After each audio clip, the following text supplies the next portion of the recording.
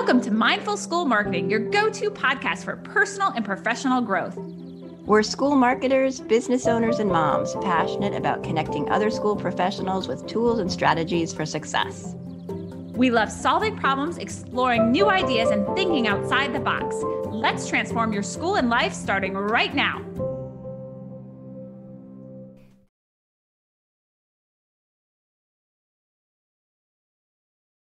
Welcome to Mindful School Marketing. I'm Tara Clays. And I'm Aubrey Bursch. Today, we're joined by Timo Newwood. Timo leads the marketing team at Digistorm, a software company that specializes in K-12 schools. Unlike most tech marketers, he believes in the power of building brands around the people they're meant to serve, and then using a mix of traditional and digital channels to connect with the audience. Professionally, he's worked as a solo marketer and within larger marketing teams in the travel, technology, and now the education space. He lives in what's called the Sunshine State of Queensland in Australia, which might explain why he's a firm believer there's enough sunshine in the world for all of us. Welcome, Timo. Hello. Hi, Timo. Thanks for joining us today. We're really glad to see you, and we've seen you before, but it's good to see you again. Can you tell us more about yourself? Yeah, sure. So as Aubrey mentioned, I live in Queensland in Australia. I live in a town called Brisbane with my partner and my little golden doodle called Coco. And we have a little white picket fence life, I have to say, and it's nice and it feels good. I am originally from South Africa, though. I grew up across a couple of cities in South Africa as a kid and then left after university. So I've traveled my way around the world. Super passionate about travel. As a young kid, I used to go and sit on the rooftop, and we were under a big flight path to one of the airports. And I'd always think, one day I'm going to get on one of those planes and go somewhere. And the only way I could do that was to take a job as a flight attendant. And I ended up being a flight attendant with the intention of just doing it for a year or so. And it ended up being a 5 or 6 year stint, which was fun. Yeah, so travel has always been a big part of my life. And then professionally moved into the travel industry after that, and technology. And yeah, I just grew from one thing to the other and found my happy place when I moved from a sales role into a marketing role. And that's how I landed in marketing, really like an accidental marketer, I'd say. Found my happy space, found what I felt was a good career fit for me. And I've just loved it ever since. And I've been in marketing probably for the last 10 or 12 years now. That's so fun. I love how people end up in marketing, but they have this long route to get there. And that you were a flight attendant, which I think is so cool. And you mentioned it's not exactly glamorous. No, not exactly. And I've got a couple of embarrassing celebrity moments that some of the worst moments of my life, to be honest. And it was, so I flew for a big Middle Eastern airline, and we were traveling all over the world. And I did a flight from Doha to London. Family booked out the whole of first class, and I was working up front, didn't quite realize who they were, served them the whole flight. And as they got off in London, trying to make chit chat, I told the gentleman, you must love tennis. You have so many bags filled with tennis rackets. And it ended up being Rafael Nadal and his kids, and they were playing Wimbledon 2 days later. Couple of really embarrassing moments, but still good fun. He took it in great spirits, and he was a really nice guy. Maybe he was relieved not to be recognized. He's probably Probably, yeah. That's right. Meanwhile, you're like, man, you must love tennis, buddy. That's it. Just trying to strike up a conversation because they'd been sleeping the whole night. It was an overnight flight and barely spoke a word. And I was just trying to make sure that they felt there was a little bit of love for them before they left. Oh my goodness, I love that. And you're like one of those people, Timo, since I met you, and you can strike up a conversation. You always put people at ease. So I can see why being a flight attendant would be a good fit for you. It's good fun. It was good fun. I'm curious now, if we want to shift gears a bit, we are really excited to dive into today's topic. And you so generously come on today to talk to us about something that I know our audience will love to talk about, and that's Gen Y and Gen Z. So as we're thinking about this topic, I know your role and work in enrollment and marketing gives you unique insight into this.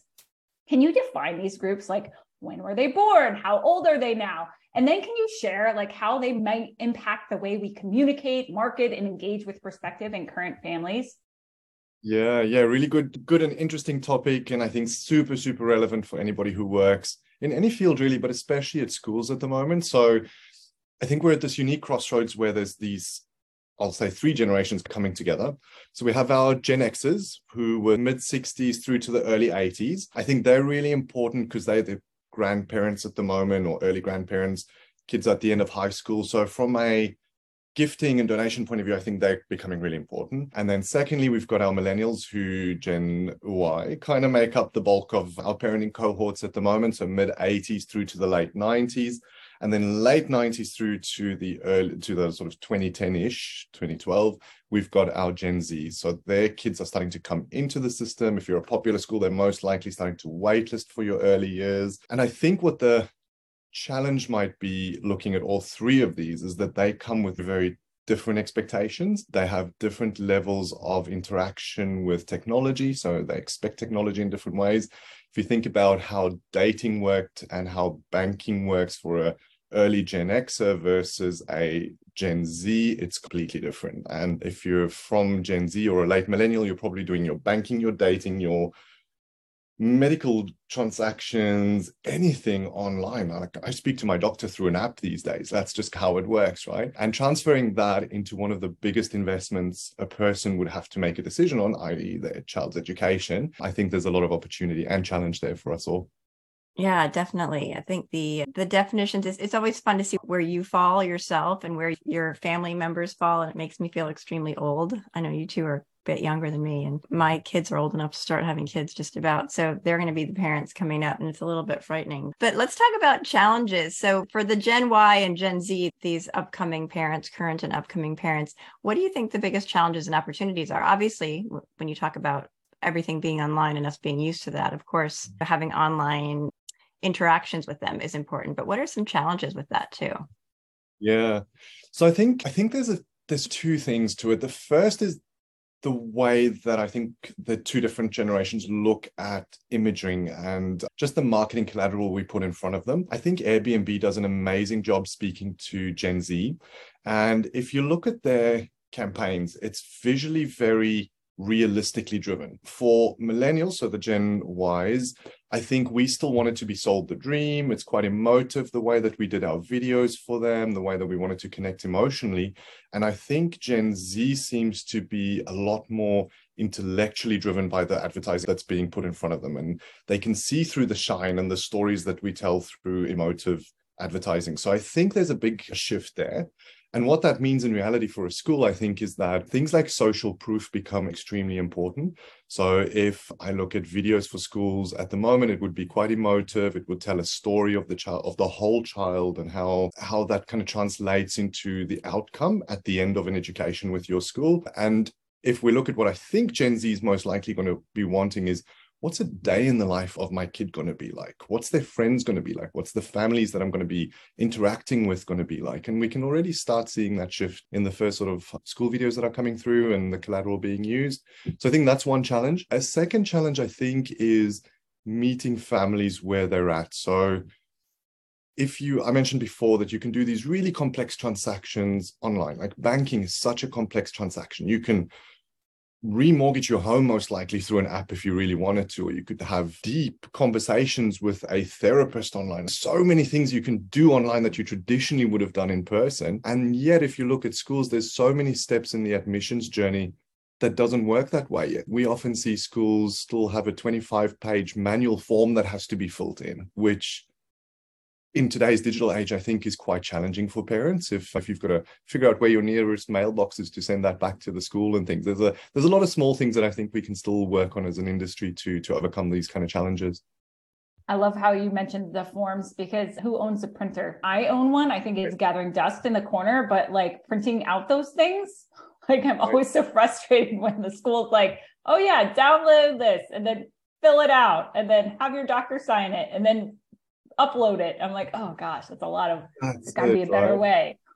That's it. And on the school side, it's so busy. It's just so busy. There's no time to process all of that data. Who has the time to take all of that 25 pages worth of personal information and things besides the risk? But just being able to transfer that into a spreadsheet or wherever it lives at the school, that's a big job. That's a lot of hours spent on that. And it probably doesn't get done until the end of that school year. Then you got to start all over the next one. Exactly. And we're so used to getting instant answers. I think that's the other thing, is if we're used to chatting to a provider through an app or customer service when buying something online, you're able to have a quick chat and get things done. Where with a school, yes, there's more to it, but there's also I think parents wouldn't want to be waiting 3-4 days for a response anymore, which maybe was okay a few years back, but they're so used to, with all the other brands they interact with, quick responses, and they're able to find information super fast. And yeah, I think that's probably one of the biggest challenges, and how do we narrow that gap? I want to jump in with another question. It's a little bit of a tangent on this, but it's related. So we're talking about marketing to parents and all of this technology that schools need to use. But I also want to throw in here, because we're talking to people who are behind the scenes of all this technology, right? Obviously, I'm technically a Gen X person, and I'm pretty tech savvy, but a lot of people who are working in schools now are not Gen Y and Gen Z. And so they have to then, not only do they have to offer this technology to their potential enrollees, but they also have to know how to use it themselves and embrace it too. So can you talk a little bit about your experience with that? Eventually they're going to be working and running these schools, right? But not yet. So talk about that, if you wouldn't mind.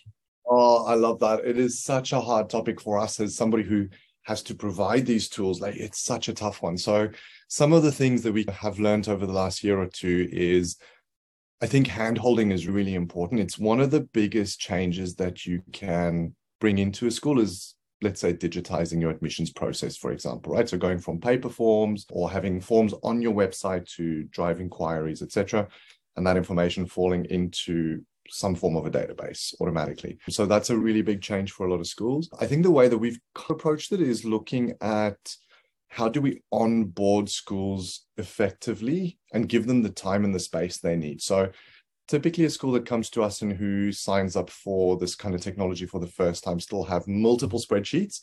So they'd have a spreadsheet for each year level and all their wait lists, and there'll be a heap of parent information and what the family's interested in and all those kind of things. So what we do is we try and help them take all of that information and transfer it over to the system, so that, number one, it lives in one place for them. And then number two, give them a few months to onboard and learn where to click and which buttons to do and so on. Fortunately, our product is reasonably intuitive, so people learn it really fast.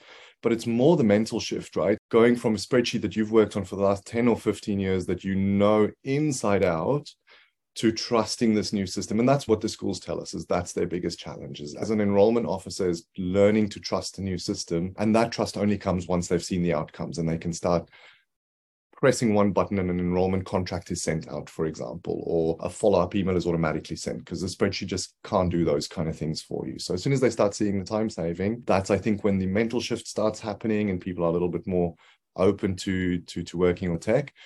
And then our team are just great at literally hand-holding and spending as much time as they can with new clients, because that's the biggest challenge. If somebody has 6 or 7 weeks to learn the system in an organized, step-by-step way, I think that's probably been the most successful way to onboard new clients that aren't as tech-savvy potentially.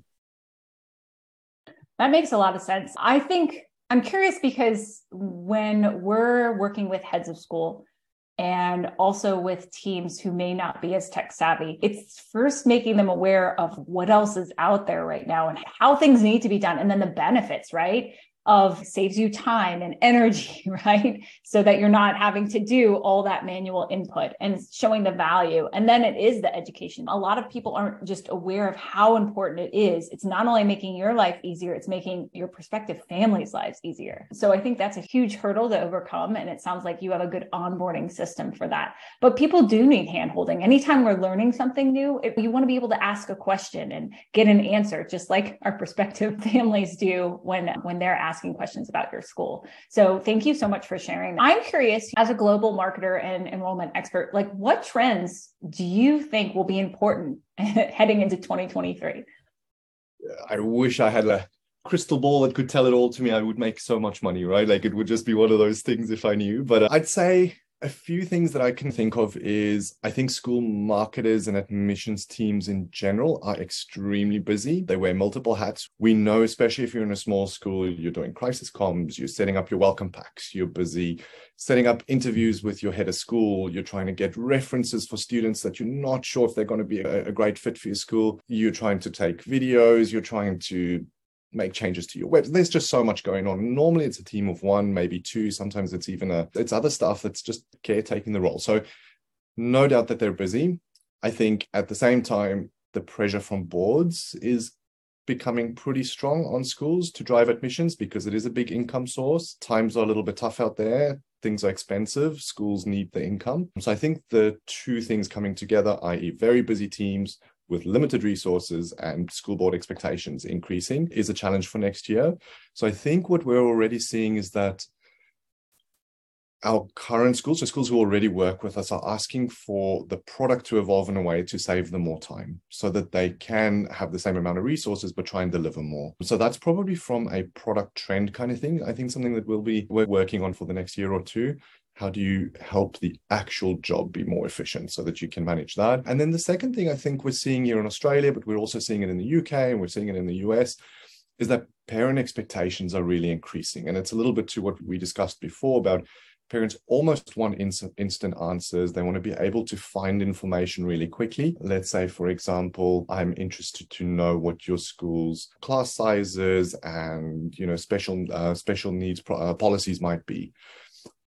I want to be able to find that information 11 o'clock at night when that's the only time I've got. I want to be able to find it on your website. I don't want to have to send an email, wait for the next business day, maybe 2 business days before I get that response, because I'm in that moment now and I'm making the decision. So I think that's probably a trend as well, is how do we narrow that gap of making information more accessible for parents just because their expectations are increasing. And then the final thing I think is especially if you're in a very competitive area. So let's say we're in a metro area or in a medium-sized city where you have 2 or 3 schools and it's reasonably competitive. I think if one school is really well funded and they're able to push the boundaries and make a bit more noise from a marketing point of view, I think it's really important as a smaller school to find what makes you unique. You can't necessarily compete with a massive budget for a big video or for a massive open day or something where you can recruit 100 families off one day. But if you find your magic ingredient and what makes you apart and you really hone down on that message, I think that's such an important time for us to be doing that now with just the general state of the economy and things. I think it's important to find a way to cut through if you're a smaller school.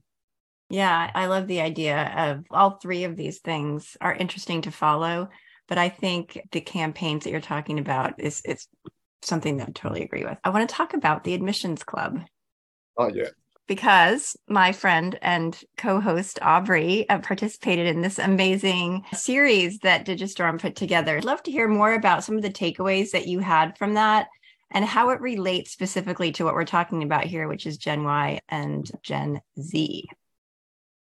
Love that. Yeah, we put together this special web series. It is, I think, 14 episodes, 13 episodes. I can't even remember. It's been a blur, but there's over 20 hours of short and practical videos that anybody who works in school marketing or admissions can watch and get a high-level overview of a specific topic. So these topics are all things that you can need in your modern school marketing toolkit.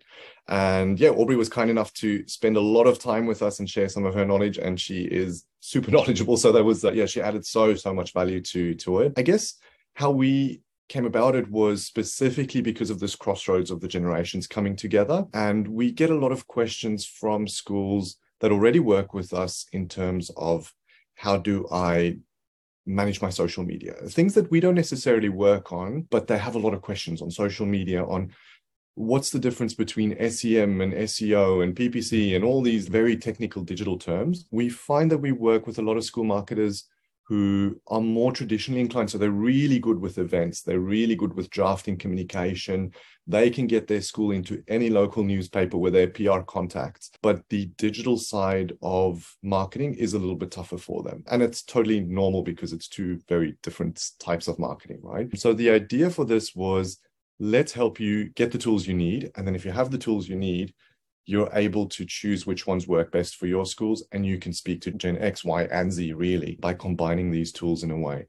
So in a strange way, because we can see the market is changing, so parents are changing what they want, we know that school marketers and anybody who works in admissions and driving admissions to a school probably needs some different tools than they did 10 years ago, but it is very difficult to upskill. It's so easy for academic staff to get personal development and get all those things.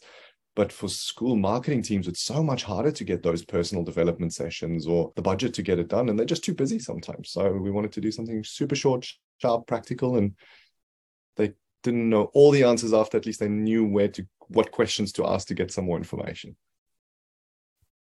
I think it was a really well done web series, because I know a lot of schools that either have marketers who have transitioned from being a teacher or in another role, and they're not quite sure what to do in marketing, and especially with the ever-changing landscape of marketing, as you're talking about Gen Y, Gen Z, it's constantly changing. And so to have a series like that gives them kind of actionable nuggets to take away, I think was very beneficial for people. And plus it was fun to do and fun to watch. So I'm going to switch gears a little bit. So through the lens of our podcast, we talk about mindfulness and how it applies to independent schools and marketing. So how do you define mindfulness, and how do you use it in your personal and professional life? Yeah, so I think mindfulness for me it's a headspace. I think it's a headspace of, for me personally, and I think this would be very different for everyone, it's a headspace of finding balance. I get overwhelmed if I have too many things going on. And I'm one of those people that kind of freeze up a little bit if it gets too crazy around me. And we all have our own way of dealing how we feel when we get overwhelmed. So mindfulness for me is creating that balance, sorting out the chaos so that I can live life and be okay everywhere else. A few years ago, I didn't realize at the time, but I think I got pretty close to a corporate burnout without really just working so hard that you don't realize that's actually what's happening until you get out of the situation. And I think one of the biggest takeaways I took after that, because time is reflection is such a great teacher, right, was that it's okay to fill your own cup. If you think, especially if you have a family to look after, if you've got aging parents, if you've got kids that need to be taken everywhere, if you've got trying to do a career, trying to get to gym, there's just so much. There's so much on everyone's plate. I've only got 2 or 3 of those things on my plate. I'm exhausted when I get into bed every night. I think finding the mental space to tell yourself it's okay to fill your own cup first so that you can do all of these other things, creating that little space for you is really important. That's probably the biggest thing I took from the time where I pushed it a little bit too hard for a little bit too long. Thanks for sharing that. We are big proponents of filling your own cup. And sometimes that's really hard to do. Sometimes I think habits die hard about treating yourself well, about feeling selfish when you're doing that. And so the more we talk about it, I think one of the great things about having this podcast and bringing up this topic every couple of weeks is making it okay to do that. Because I know I don't want to stereotype or gender type. They talk about mom guilt a lot. And the idea of just taking care of yourself is really important, but hard for many of us to actually put into practice without feeling like we're going the wrong way. So thanks for sharing that. I appreciate it very much. We are going to move into some rapid fire questions. Are you ready? I'm going to try my best. Let's see if I can get all of this. Okay. This is my favorite question. If you could put one book as mandatory reading on a high school curriculum, what would it be? I think the thing that's lacking is financial education for most of us. I don't know if that's in schools these days, but I know for sure it definitely wasn't when I was in high school. I got gifted a book in my late 20s called The Richest Man in Babylon, and it was a story of parables with financial lessons in them that were still relevant, I think 100 years ago, and they still are today. And I wish that book was made compulsory reading in high school, because it's a fun storybook style thing, but you get so much from it. And I probably would have made very different decisions in my early 20s if I had read that book. I love that. Financial literacy is like when Tara and I did our episode and we said that was my thing too. Yes, it's so important. I don't think anything was taught to me in high school, certainly not that. So I wish I'd read that book as well. Now, going on to another rapid fire question. What is one app you can't live without? Yes. So I turned 40 this year, and I think I went through a little bit of a midlife crisis, and I couldn't afford a convertible. So I started going to gym, and my gym app has just been like the one thing that's been keeping me consistent and kept me engaged. I can see who's going to be in my class, and I've become friends with a lot of the people. We chase each other with our little leaderboard scores. And so my gym app at the moment is probably the one thing I really can't live without. Is it a physical gym or is it like a Peloton app? Anyone, but I go to CrossFit. I'm part of the cult. The CrossFit. Okay. I did CrossFit. Yeah, I did CrossFit for a bit, but now I'm on Peloton. But I totally get CrossFit. It's so cool. So you have the workout of the day and all that sort of thing. Right, that's it. That's really cool. Exactly it. And you can put your little scores in. And I'm very lucky to go to a gym where we're all kind of friends in a way, and people are super supportive, and we all chuck our ego in the bin when we walk in the door, which is really nice. So it's been a great environment and community to be a part of this year. That's great. If you're going to have a midlife crisis, that's the one to have. Join the gym, get healthy, build community. I wish I could get the convertible, to be fair, but I think Okay, what are you reading right now? So funny enough, actually books on mindfulness, which is interesting.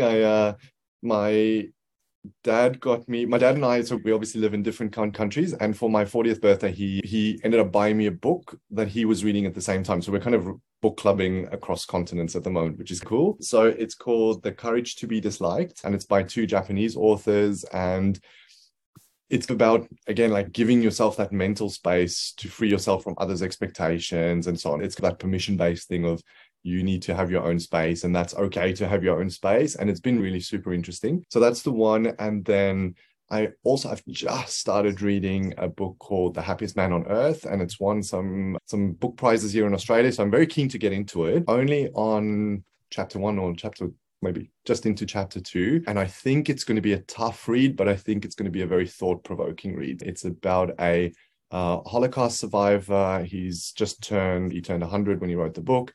And it's about how he found happiness and kindness after what was obviously a very dark start to his life. So I think it's going to be a very confronting, but very thought-provoking book as I make my way through it. Yeah, those are great. So I just ordered The Happiest Man on Earth, actually just yesterday, as a gift for someone in my family. And I don't think my family listens to this podcast, so I think I'm safe there. But I've not heard of the other book, but I love the title, The Courage to Be Disliked. I definitely need to read that. That sounds cool. Yeah, it's pretty cool. And they've got another one, I think it's called The Courage to Be Happy, which I haven't read yet. But yeah, I'll let you know how this one goes. I'm excited. Dad and I are going to discuss it just before Christmas. I've got another 2-3 weeks from recording today to get that done. I want my son to be in a book club with me when I'm older. Just saying. My son better watch this podcast when he's older and be in a book club with me, because that's the best thing ever I've ever heard. It took Dad 40 years to convince me, so. So I got a while is what I'm hearing. Oh my goodness. All right. So what is one great piece of advice you'd like to leave us with? So I'm going to steal this one from a friend who gave me really good advice, but yeah, do it as a paid forward. So I have a friend who only really found her passion later in life and career-wise and everything else. And you could really tell that something had changed with her, the way that she approached life. And she just seemed such a happy person. And she said she kind of discovered her beautiful. And the way she explained it was, but she started focusing on her strengths in each part of her life. So what made her a beautiful friend, what made her a beautiful wife, what made her a beautiful mom, and what made her a beautiful colleague at work, or what did she enjoy doing at work. And she said once she started focusing on her beautiful in each of those kind of pieces of her life, everything just started blossoming from there, because she stopped focusing on other things that maybe she felt inadequate about. And we all suffer with comparing ourselves to others, and what is it imposter syndrome, I think, that we face in tech and many other kind of jobs and things. Yeah, I think I took a lot from that, and I try and focus on the good and not the stuff that you can't do all the time. And so far it seems to be working for me, and I hope it works for your viewers and listeners too. Thank you. Thanks so much. Timo, it's been really awesome having you with us today. Thanks for everything that you've shared and for making me feel old. I appreciate that. I'm so sorry. And inspiring us. It's been fun. And thank you for bringing this to life. I think it's such an important thing. Everybody is so busy to have it in this format, and you're able to listen to it on your way to work in the morning or on your way to school drop off or wherever. It's just so accessible. So thanks for doing it. It's a very cool podcast and I love it. Thank you. Where can people find you online, Timo? Yeah, I'm on LinkedIn and it's Timo Nieuwood. It's Timo, and then Nieuwood is Nieu, and there's not a lot of us, so it should pop up then. Otherwise, I believe it'll be in the show notes as well, or you can connect with either Tara or Aubrey and they'll get us connected. No dramas at all. Yay. Thank you again. So have a wonderful evening and thanks for having me. Thank you. Bye. Thanks for joining us on the Mindful School Marketing Podcast. We'd love it if you pop into iTunes and leave a review, 5-star preferred. Let us know how you like the show. It helps us improve what we're doing and helps others find us too.